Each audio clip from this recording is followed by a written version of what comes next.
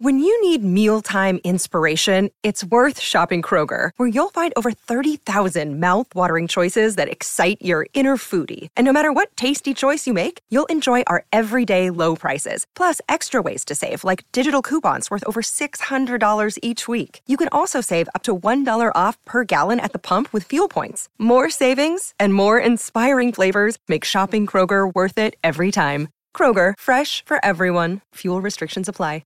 Hello, everybody. This is Marshall Poe. I'm the editor of the New Books Network. NBN listeners like to read books and buy them. So we thought we'd tell you that right now, our friends at Princeton University Press are having a remarkable site-wide sale. You can get 50% off books, including ebooks and audiobooks, with the code 50, F-I-F-T-Y, at checkout until May 31. You can save some real money on Princeton University Press books. I encourage you to go there and check it out.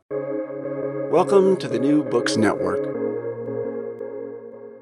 Dear listeners, welcome back to New Books in Urban Studies. This is a podcast channel on the New Books Network. I'm Anna Zelnina, the host of the channel, and this interview is being done in partnership with the Community and Urban Sociology section of the American Sociological Association and its academic journal, City and Community. And joining me today are Ross Beveridge and Philippe Koch. We are going to talk about their new book, How Cities Can Transform Democracy. It was published in 2022 by John Wiley and Sons. Ross and Philippe, welcome to the show. Hi. Hi. And let's start with the introductions. Could you tell our listeners a little bit about yourselves? Hi, everyone. My name is Ross. I'm a senior lecturer in urban studies at the University of Glasgow. And hi, my name is Philippe Koch, and I'm a professor in urban politics in Winterthur at the ZHW. And congratulations to you both for publishing this highly interesting and timely book. My first question is, how did you come up with the idea for the project, and why did you write this together? Will you start? Well, I think it was probably like most books had a long sort of gestation period. We were a little bit surprised in some ways that no one had written a book about democracy and urbanization. I think we both have roots in studying political science. I wouldn't say we are political scientists now, at least. You know, we certainly probably wouldn't fit into political science. We were a bit kind of dissatisfied with political science's reluctance to engage with cities and urbanization.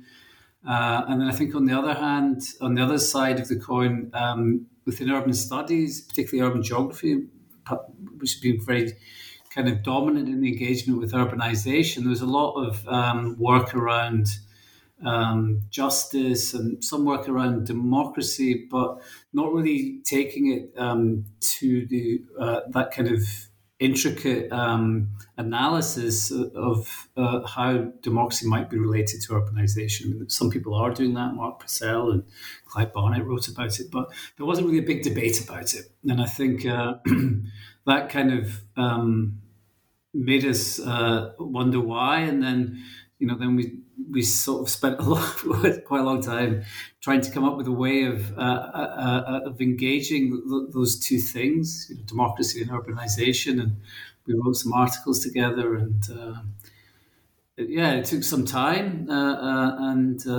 it came out of this kind of process and a kind of toing and froing and circling around these ideas. I think. And it was also a nice way to, I guess, stay in touch and to work together. Yeah, I mean, I think in terms of the book, I think we also thought that we didn't want to write articles about it. I mean, I think we tried to write some articles about it that were more or less successful. And the book, I think, provides obviously a bit more of a broader palette. And and I think it's nice for us to do it. Most of the time it was nice, Philip's mainly in Zurich, I was mainly in Glasgow or sometimes in Berlin, so it was lots of Zoom conversations, but it was a way of connecting, particularly during some of the pandemic time as well. That was another background factor. So did you write this book for fellow academics, or who is your imagined audience for this project? What do you think? Yeah, I think the focus is surely on the academic debate or the scholarly debate, but I think that was one reason why we wrote that book and not a series of articles, is that we thought that when we could write a book, it could be more accessible also for activists, maybe politicians, and more lay people. And I think the first kind of responses we get can point in that direction. So it's not only that scholars read the book or are interested in the book, but also activists and people who are kind of interested in how urbanization and the city might play a role in future democratic struggles. Yeah, well, I was immediately intrigued when I just saw the title of your book, because it kind of sets it up in a very unusual way. Often people talk about how democracy can be a useful tool to transform cities and change how people live in cities, but you kind of reverse the relationship and talk about how cities can transform democracy. So can you explain your approach a little bit more? I think, I mean, I'll have the first go at it. The thing that the impetus for framing it in that way was that we thought there was and there is a debate on the political implications of urbanization, and there is a debate around what politics looks like if you frame it outside of the nation state, and what urbanization is doing to the nation state, of course, is a big debate across social sciences.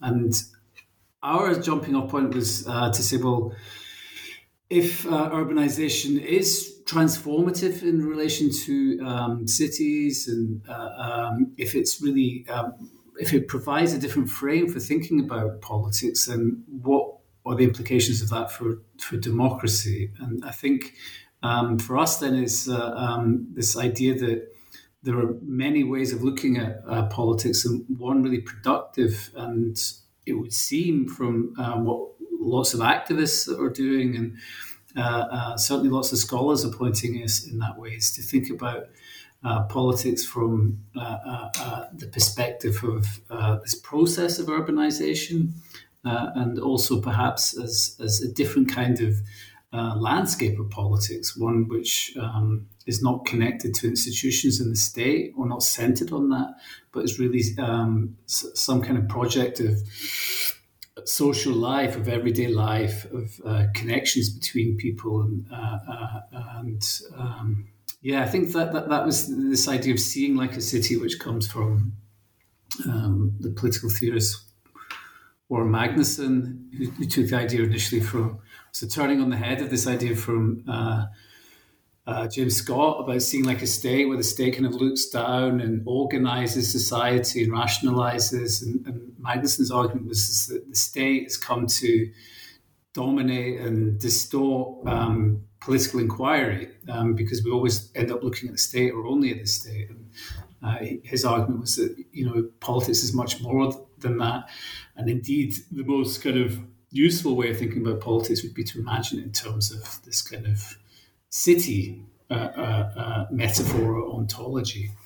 So that's one aspect. And I suppose the other aspect is that urbanization really does seem to be, so coming particularly at the geography debates, really driving all these different changes to political authority. And I don't know if you want to add something around urbanization, Philip. Maybe on a more general note, I think we live in a time of extreme democratic crisis, and I think there are different approaches to that, and I think some people try to kind of build better institutions within the existing institutions, but they kind of stick to this institutional and state-centric vision of democracy. And we, I think, over the last 10 years or 12 years, or since we're doing research, we always had this kind of a critical relation to this strictly institutional-centric, state-centric vision.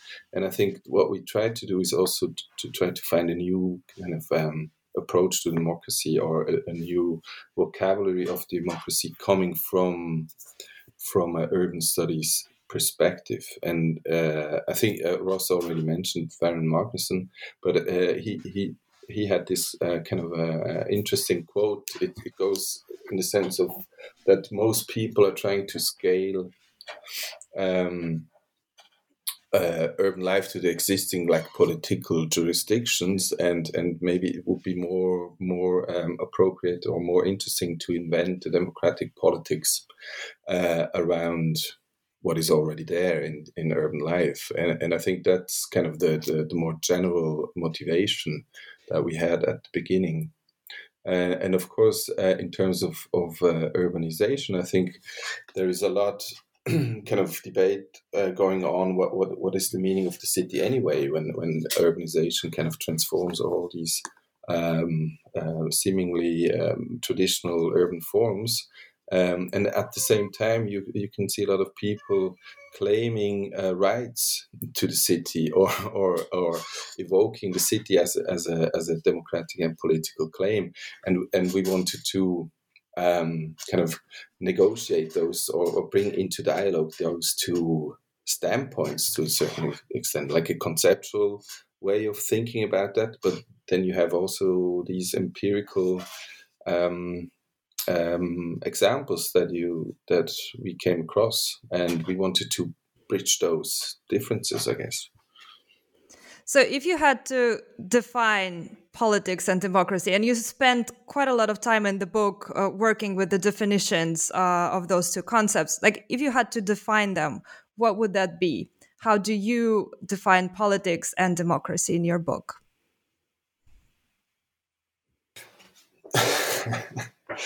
Well, I think our goal was, to a certain extent, to provide, first of all, a theorization of democracy through an urban lens.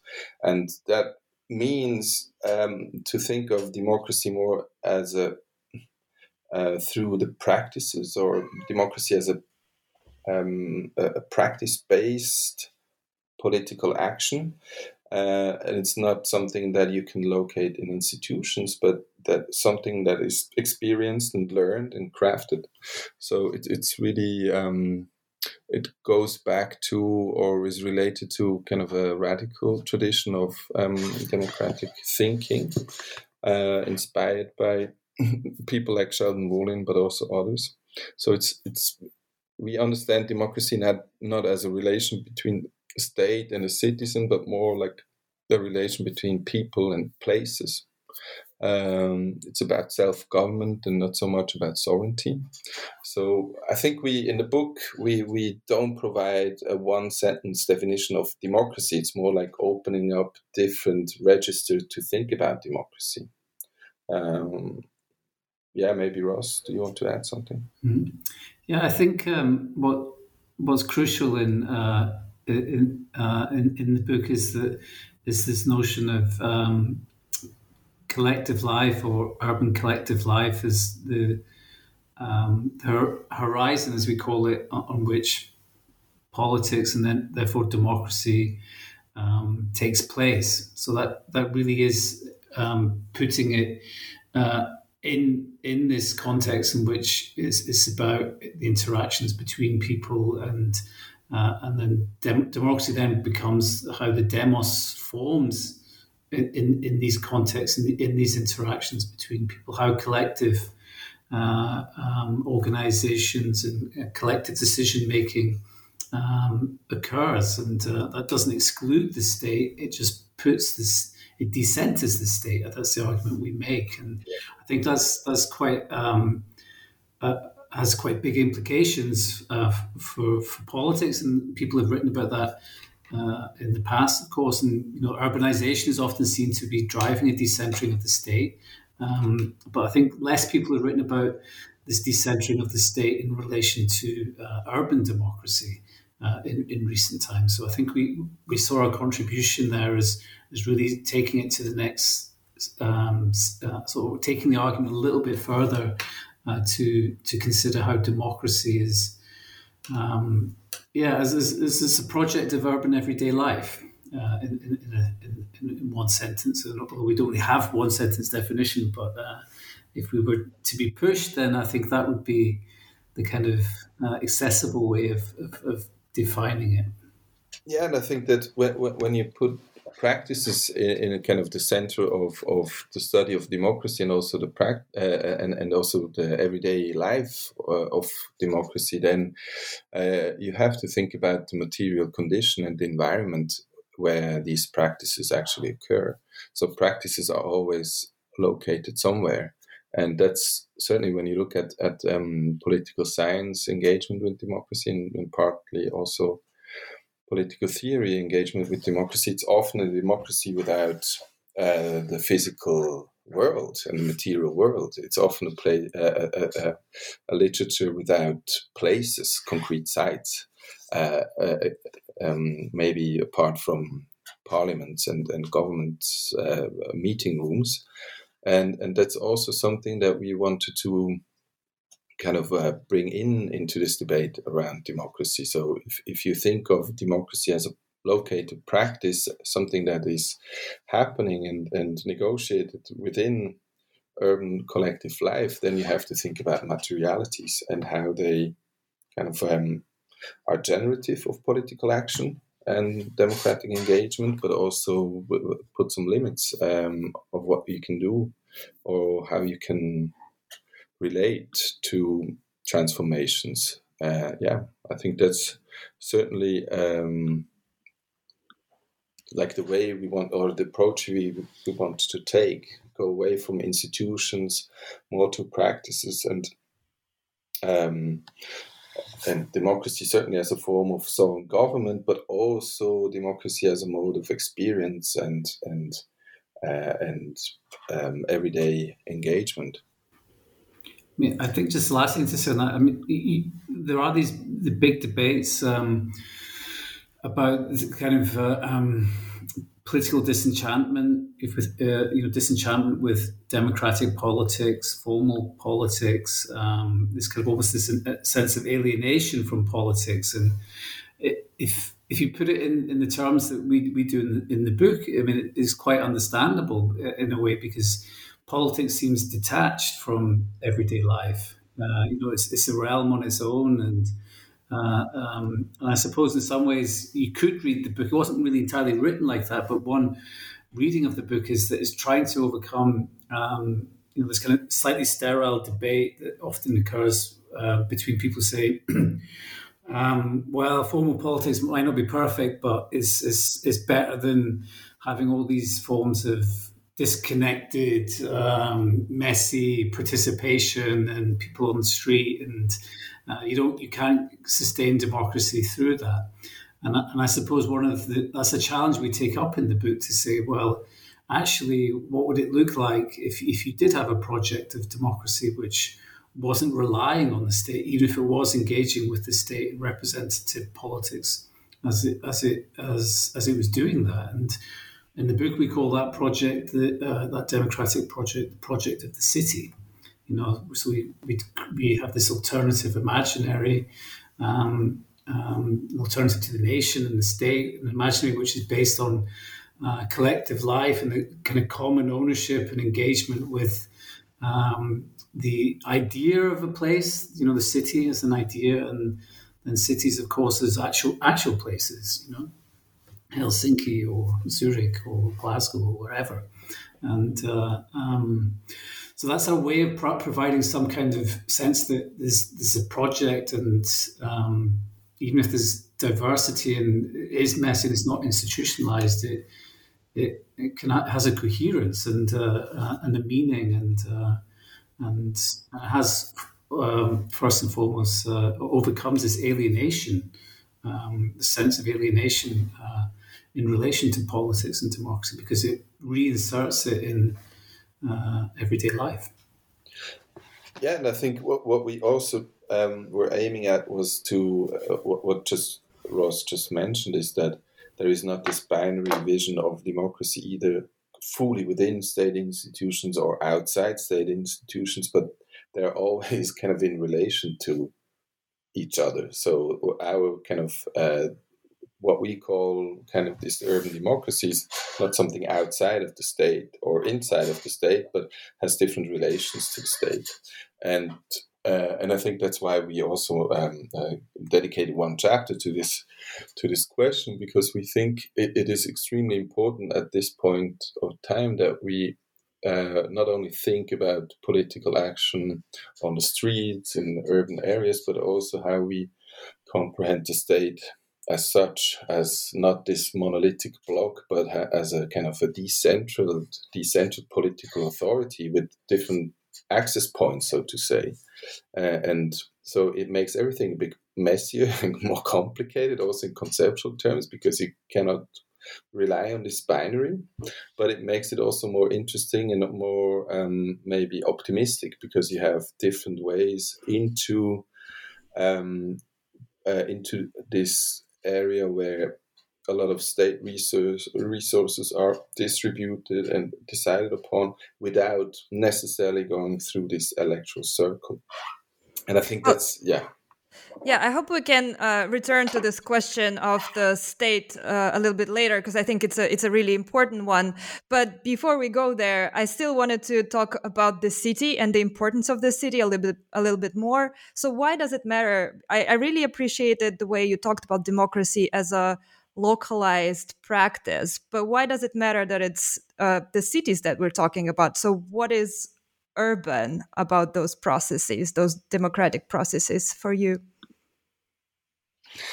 I think that that's the most controversial part of the book, that we insist on saying the city is important for democracy, because well, maybe first of all, what is really striking in when you kind of engage with these scholarly debates, and especially these interdisciplinary debates around definitions and understandings of the city and urban, is that every discipline has a completely different understanding of those terms. And we come from a quite interdisciplinary background, I would say. I started as political scientist, but kind of detached from that and went more into sociology and architecture and urban planning. And it's quite difficult to find a common language around it. So the city, for some, is just an urban form, kind of a precise one. And then for political scientists, it's just a political jurisdiction like municipalities and stuff like that. And from a sociological point of view, it's really like a way of life, maybe, and different sets of civic organizations apart from the countryside, or just a moment in urbanization for a lot of geographers. And that's a huge debate, and it's complicated and difficult to kind of, again, to pinpoint it down. But what our main contribution or idea is, that the city is always kind of a also symbolic space, and at the same time, or a virtual space, and at the same time, an actual space. So the city has these kind of different meanings, and because of these different meanings and associations that are formed in everyday life, but also from scholarly debates, that generates kind of this engagement, this democratic engagement. And that's on the level of discourses, but it is also on the level of the lived spaces of people, because they want to be part of the city, in the sense of they want to have a voice in what happens around them in the public spaces and houses. And often these struggles are framed as a claim for the city. And I think that's something we cannot just dismiss. So we have to stick to a project and give it a name. And cities is certainly a name that is evokes a lot of kind of positive and also controversial associations. I think Yeah, I think also, excuse me, I think also democracy, like any political project, needs a location, a place, and so it's not just this localized action. It's also more an idea of a territory or a horizon, as we call it in the book. And as Philip said, the city has something really productive in that it has this imagined or this imaginary dimension, in the sense that it's an idea of people being together in a place. It can be sort of something that you aspire to, that you work towards. And then it also has this sense of actually being rooted in a place, this materiality, and this interaction between this virtual and actual, and material and ideational is really powerful, we think. And so that to us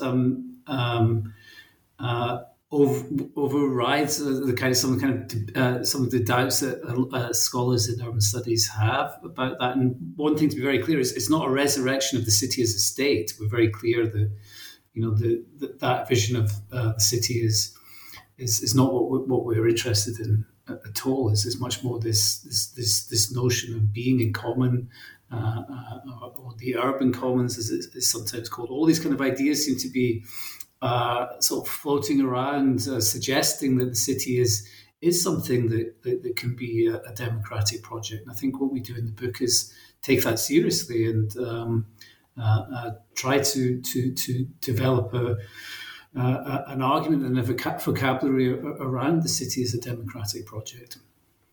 Which is also kind of conceptually sound. I think it's one aspect to say the city has still kind of political purchase in struggles, and for most people, urbanites across the globe, when you would say, well, that's something, the city is this or that, it seems quite obvious that the city for them exists. It's not something that the city still has kind of an everyday value as a term. It's so obvious that it should exist, and at the same time, we acknowledge that the city is not something that is just there. It has changed. Urbanization completely transformed, at least the urban form, but often also ways of life. And so this kind of tension, one could try to just ignore this tension, and what we try to is engage with it productively. And what is necessary to say is, it's what one point, as Ross already mentioned, that we don't want to kind of bring back the European city of the 18th, 19th century. And another point is that we don't put the city in opposition to a countryside. So the city is really kind of this a representation of urbanization. It's really an imaginary, and it's not something that you can pinpoint as a specific urban form in opposition to something else. So it's more something, a representation of urbanization, which serves a specific purpose, namely to organize and to kind of bring people together and to engage. So in this sense, it is kind of the product of urbanization. I think it's so interesting that, as you already mentioned, that it's so difficult to kind of capture conceptually and theoretically why it still makes sense to talk about cities and to kind of emphasize this urban dimension. But then when you talk about specific examples like urban movements, almost everyone agrees that these are urban phenomena, right? And it's easy to think about them as urban. So it's an interesting dilemma or an interesting puzzle how to deal with those things. And I appreciated how you talked about it in the book quite openly. But now I want to move on to the specific cases in the book. So you do quite a lot of theoretical work, but you also talk about specific cases or situations when people try to engage in urban democracy. And I wanted you to talk about a little bit about those cases, how you selected them, and why. So what makes those particular cases transformative as political practices? I think the first thing to say about the cases is they're really useful in revealing the contingency of the city as a democratic project. And that's one thing we really emphasize in the book, which we haven't perhaps stated thus far, is that we argue on the one hand that this democratic project is emergent. We can see it in cities, what activists and some governments are doing, and we try to sort of deal with the implications of that in the book and sort of stretch it and say, well, how can we then imagine that as providing us with an alternative horizon of democracy? And I think the examples we ended up choosing were ones which really showed this rootedness of politics in socio-material contexts. So it was really, we had this idea of people, places, and practices as being kind of what the example should revolve around, as revealing of this kind of project of everyday life.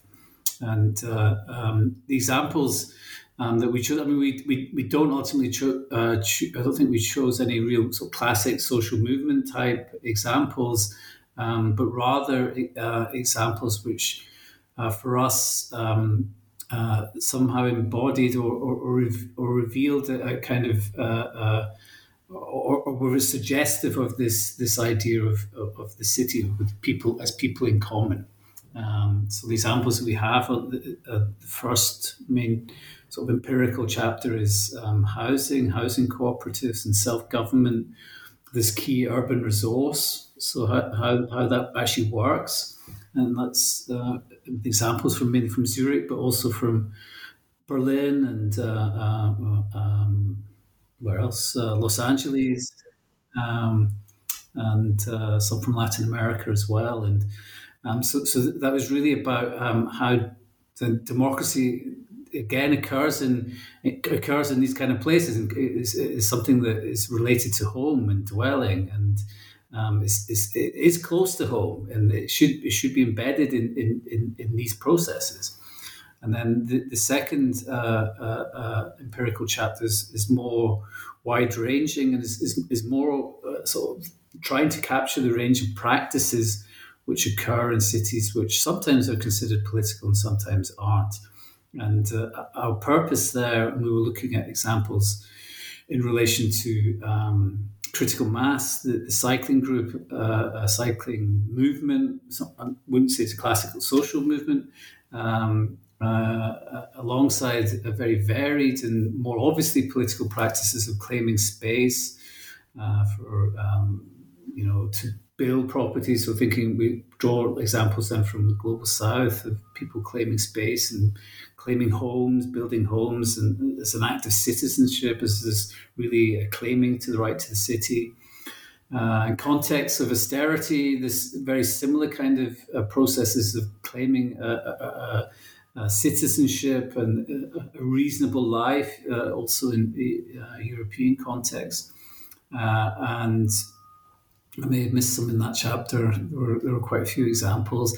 I think then the third empirical chapter looks at the question of the state, and how we deal with the movements that have been termed the new municipalism. So we look at examples like Barcelona, Preston, Jackson, Mississippi, and Naples. And there it's much more about how democracy is located apart from, but always in relation to the state. And there the point is that, there's no kind of nirvana beyond the state, in our view at least, even if the state isn't never, in fact, the host or the harbinger of democracy.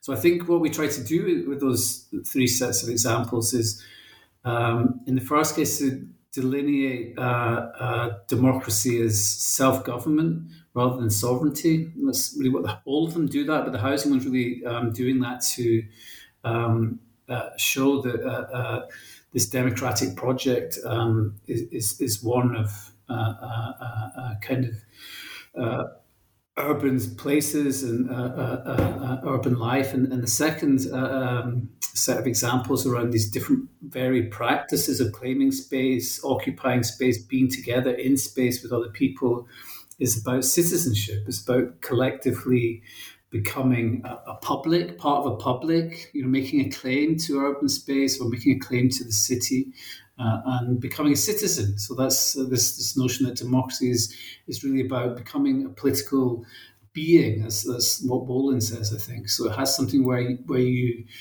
it's transformative of self, but as we emphasize in the book, it's always in a context with others, with other people.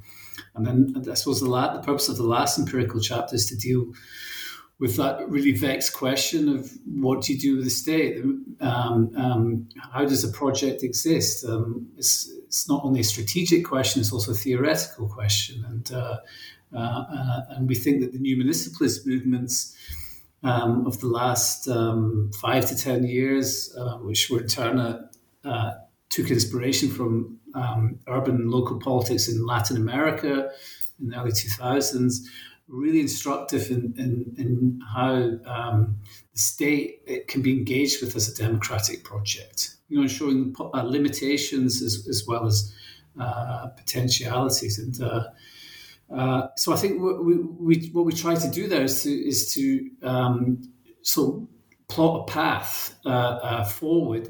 It's not to say that we have all the answers, but it's to deal with some of the kind of theoretical and strategic political questions which might occur to people when we suggest that democracy is this project of collective urban life. Yeah, I think you said most of the things that needs to be said, but what I wanted to add is, I think what is interesting is that there are some political actions or practices that are somehow on the fringe of being political or democratic, and that was certainly one point that we wanted to, or what we were interested in, are these kind of actions which are not so obviously kind of in a mainstream common sense in scholarly debates, where you could say, of course that's democratic, and of course that's not democratic, or that is political or not political. We wanted to go there where it's going to, where it is more grey than black and white. And I think we decided on these cases and examples that we've already studied before, but also strategically try to evaluate how what happens in this gray zone, what we can learn from that. And critical mass is certainly such an example, which we did not choose because of its political import or kind of success, but more as what does it symbolize? What is actually happened there? And so we also kind of took examples which are not the ones that you can scale up, to use that language easily, but which are instructive in a conceptual way. But we also, the kind of the strategy for selecting these examples is also that we said there is a widespread use, or the practices are quite widespread across different domains. It's not just one there or here, but it's already part of most everyday lives of urbanites across the globe. So it's a democracy already practiced, but not so much theorized, we would say.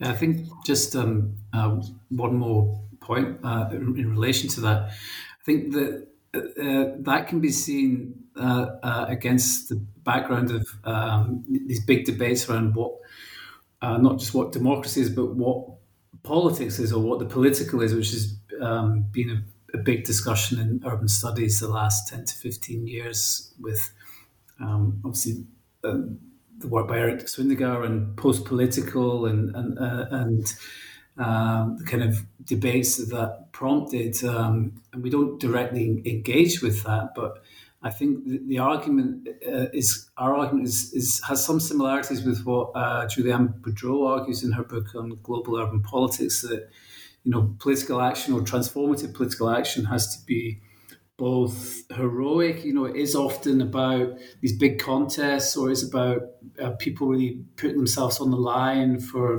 causes and coming together and in struggles. But it's also post-heroic. So there's an element of it being part and being already entwined with everyday practices and everyday life. And I think what we think is really instructive about the examples that we have, we've got kind of trying to get to the essence of it now after having spoken around it for a few minutes, is that they really bring us closer to this sense again that democracy doesn't have to be something that is out of our reach. It can really be something that, or it doesn't have to be separated and talked about in terms of our politics. It really is something that we can kind of just reimagine in terms of lots of stuff that's already happening, or how our lives are governed. And we somehow just need to have that switch of perspectives. And that's I think what we try to do in the book, is try to turn some of these conventional notions of, first of all, politics, and then second of all, democracy, to turn them on their head and say, well, if you look at it slightly differently, democracy, it is about home building, and it is about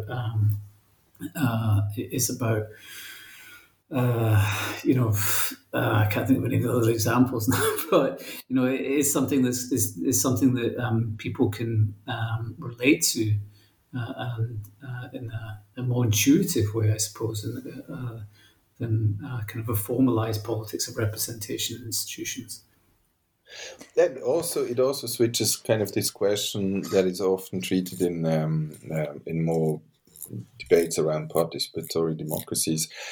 There, the question is often, how can citizens participate in the urban development or urban projects? And one could also switch this question and say, how, when, and under what conditions can planners or politicians participate in urban everyday life?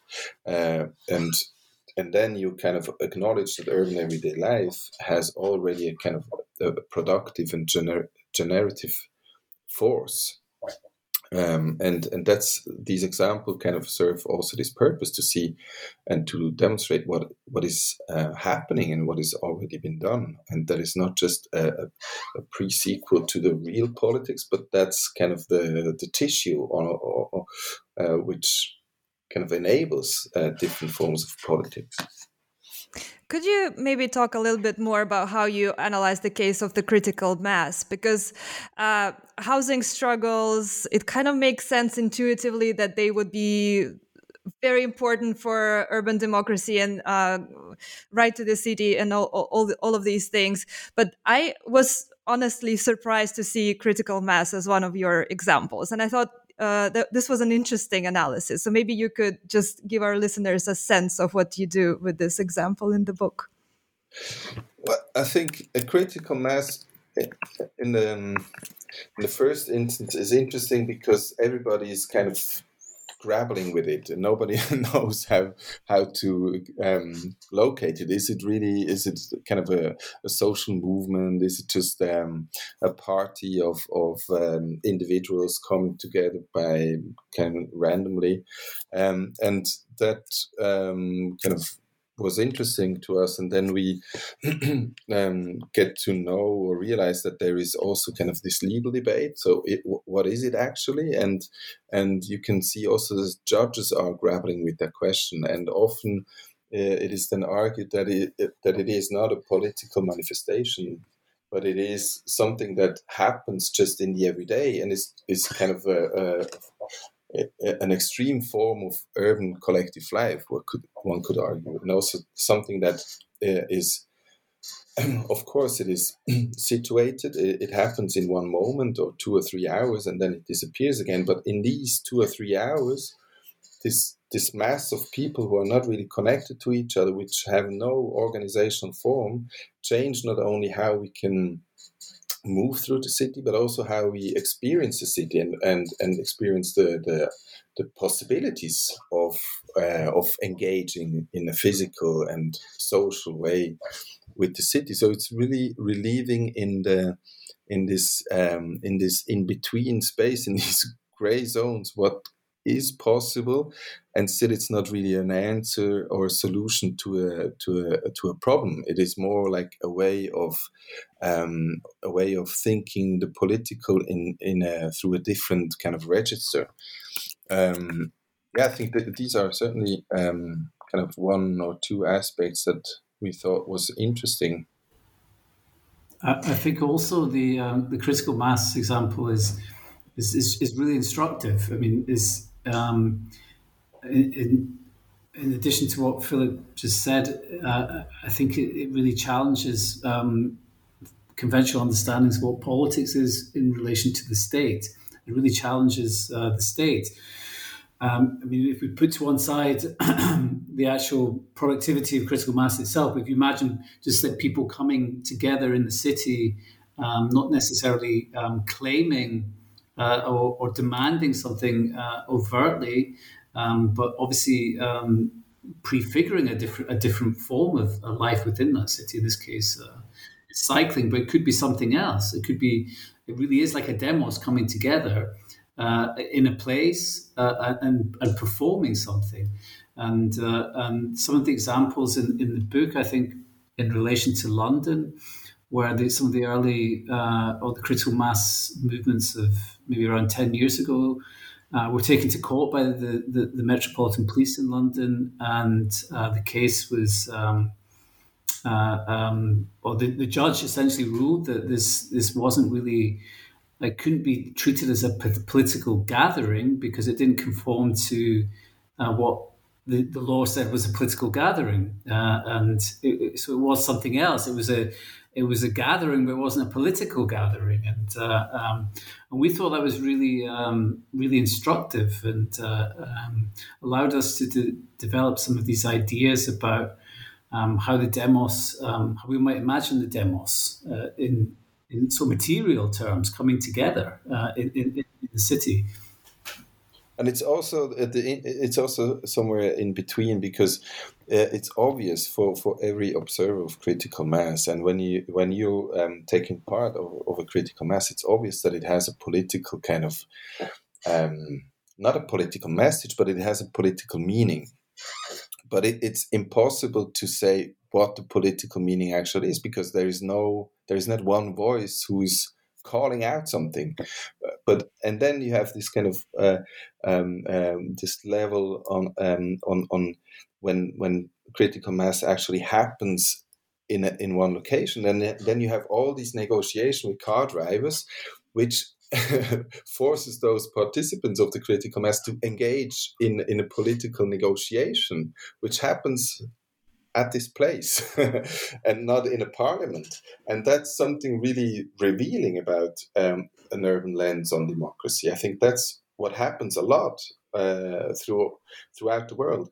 And this judge ruling in London was replicated by different, or you have the similar kind of struggles in Switzerland when they try to treat critical mass. It's not, they don't know how to treat it, and that's really interesting. I think also the example in that chapter opens up into other examples, and we use it as a way of, if that's a way of imagining an urban public forming, one that doesn't have sort of boundaries, whether they're institutional or ideological or whatever. If it's something that's difficult to grasp, that's instructive of how democracy is. We don't argue in the book that democracy only has to be like that. This urban democracy is always just bursting into life and then disappearing. But we do think that it will inevitably have this fluctuating character of people coming together and then coming apart. And that's partly, I think, what we try to illustrate in the last chapter in relation to the Glasgow example with the protests to prevent the removal of two refugees in the south side of the city, and how people invoked notions of the city in relation to what happened, and and how people sort of seem to come together. Like obviously there was organisation involved. There was a network of activists involved, but also people came from their houses, their flats, to see what was happening as a crowd formed, and then there was a standoff between the police and then the Home Office were trying to deport them, and then the protesters. And for us, this is really, again, another one of these moments that came together. But of course, then it subsided and disappeared. The two men, thankfully, weren't deported. And then we tried to deal with the consequences of a democracy which works like that in this kind of fluctuating character. And I think that tension runs through the book quite a lot, and we don't have a single answer for it, but we do argue that there's a contingency to it, that there has to be also an opportunistic dimension to democracy. And democracy isn't, if it is in this realm of collective urban life, then it's not some imagined, idealized world. The state's already there.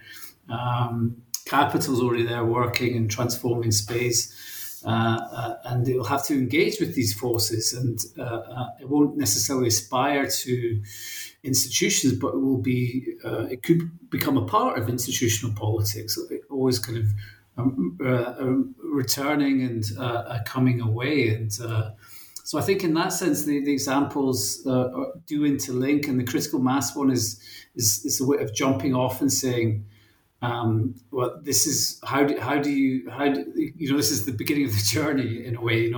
If urban democracy is worth its name, then it's going to have something which really challenges our conventional understandings of what democracy would be. And of course, lots of people would then argue that that's precisely why we don't want that kind of democracy. And it's why we need institutions and we need the state to stabilize and repeat.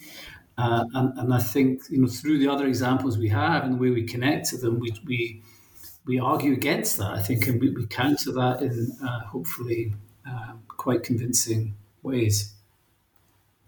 And where do those classic urban social movements fit in this picture? So what makes a practice or an initiative, a situation transformative? Are all of the social movements transformative? What would you say to that? Yeah, that's a difficult question, because there's so many different kind of way into it, and so many different also studies and approaches to urban social movements. But I think transformative is how we understand transformative is not something that is only aimed at in terms of institutions that should be transformed. So a transformation can be momentous, it can be one moment, or can be one area, or can be one collective which has or undergoes a transformation. And I think urban social movements often are, I would consider them often as part of the same struggle for an urban democracy, but some urban social movements are also more directed towards making claims towards politicians and the state, and don't engage in an immediate fashion with the urban environment, and don't kind of provide social grounding to so that publics emerge and locate and take root somewhere. So it's difficult. I wouldn't say that they don't exclude one another, but it's a different angle to it, I would say. And maybe we could now go back to this question of the state that we mentioned a little bit earlier, and in relation to all those different ways how people can engage with the state to address various urban problems. So how do you work with the notion of the state? And the question that I also had, does it matter what kind of the state we're talking about? The one that's formally democratic, or authoritarian states can also be a place for those kind of transformative urban politics. could you talk a little bit about the state in the remaining minutes that we have? I think in terms of the last part there, does it matter to our vision of urban democracy what kind of wider political system there is, or what kind of state there is? I think it doesn't matter necessarily in a theoretical or in an empirical sense, because we understand and we see these forms of democracy emerging outside of the state in the coming together of people as they learn to become a collective and learn to work collectively and develop collective goals. And that can occur in any political system. That doesn't necessitate formal political rights. Where that does become important, of course, is in a political strategic sense, in terms of how easy it is to do that, how easy it is to be part of a demos, how easy it is to campaign outside of the state or in an antagonistic relation towards that state. Of course, that makes a huge difference if you're in an authoritarian state or a formal democracy. So I think that would be a way of dealing with that aspect of it. Of course, it does make a difference in terms of how easy it is to practice it, but ultimately the demos coming together can occur in any context theoretically, and it does also empirically. And in terms of this, sorry, yeah. I know. I just wanted to jump in here because I think one should not read the book as kind of here is a state-centered democracy and here is an urban democracy, and they stand in kind of conflict to each other. I think it's. I think we both acknowledge that rights and democratic rights and also institutions that provide kind of democratic spaces of engagement are necessary. And the liberal state has successfully provided those spaces. And in some liberal democracies, they are now on the strain. But we completely would say that's a basis to work on. And so this kind of urban democracy that is taken from a different angle and not in opposition to the state. I just wanted to jump in here on that. And but also I think that this idea of kind of this monolithical state is something that we want to critically reflect. So I think it really depends on where do you engage. Do you engage with the local state or do you engage with the nation state? It has different kind of opportunities and options. And of course the resources that the state can provide or use in urban development is huge. And this is not something that emergent urban public can kind of provide themselves. Yeah. I think maybe the last thing to say on that, I'm noticing that not that we have necessary differences, but this is so complex. The state's relationship to democracy, the nuance in it. Unless you take a very simplistic view of the state, which we don't, then you can interpret it in very different ways. I think what we say in the book is that one way of interpreting what we say in the book is that the state is an important or can be an important political actor, absolutely, but as its relation to democracy itself is not a necessity for democracy itself to exist.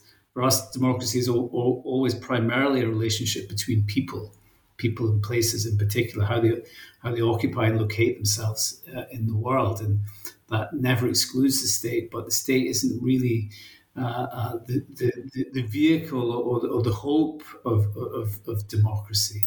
But of course, in the modern context, the context that we have, the state has to be is part of the political terrain, even if it doesn't define the parameters of democratic politics. And in the book, you use concrete examples of movements and initiatives engaging with their respective states in very different ways. So maybe you could give us a couple of examples to just illustrate this theoretical point that you're making. I think, well, we use four examples. I think I suppose the most well-known one, for at least for urban scholars, might be the Barcelona on Camus example, which emerged in the midst of the global financial crisis and how that affected Spain and housing politics and people being moved out of their housing, and developed all the kind of politics which emerged there, and then a platform emerged out of these social movements and neighborhood groups, and the kind of theory of municipalism which seems to have emerged there or taken root there is one in which state power is sought. So the platform has taken power. They've been in government for 2 terms in Barcelona, but it doesn't aspire only to formal state power. Indeed, it tries to transform from within, and it tries. So it takes seriously state power, and it seeks to win power. Occupy the institutions, I think, is the slogan that people have used to make gains. So the state can do things, but the vision of democracy which they ultimately promote is one in which citizens are enabled or empowered to self-government through a different form of state, which is the state is almost like trying to adopt a non-sovereign politics, I think we call it in the book. Whereas in terms of partnerships, you might see public or public commons partnerships as being some kind of way of easily framing that relationship between state and citizen, which is part of the new municipalist imaginary. So I think that's one example, and another example we use is the example of Naples, where in a similar period in the 2010s there was the emergence of a kind of urban politics around contesting national politics and global politics, and this kind of self-organization as the state was in crisis, and lots of social movements occupying spaces in the city, and the local government there responding in a kind of accommodating way and enabling social movements and community groups to stay in certain spaces, providing them with the ability to occupy spaces for public projects. But the social movements themselves, in contrast to Barcelona, not seeking to gain state power. So much more in this kind of, we talk about distances to the state. So these are kind of symbolic distances to the state. So in Naples, it was much more kind of flurries of activity and engagement with the state, but seeking to stay apart from that. And in the book, we don't really take one line and say one is better than the other. We talk also about Preston, which is really kind of ultimately not really in line with what we would say a democratic project is. It's kind of old municipalism, very centered on the state as a driver of democratic opportunity for citizens. And also talk about Jackson, Mississippi, so establishing essentially alternative systems of the everyday in the context of sort of racial capitalism. And we argue these different distances provide different opportunities, and some of them might be enabling, and sometimes it might provide limits, but ultimately they're all really good illustrations of the opportunities and risks which inevitably emerge as soon as you try to engage the state. And ultimately, any democratic project will have to do that as it seeks to sustain and struggle. Well, I think we managed to give our listeners a good impression of what to expect from your book and how rich it is and how many themes it covers.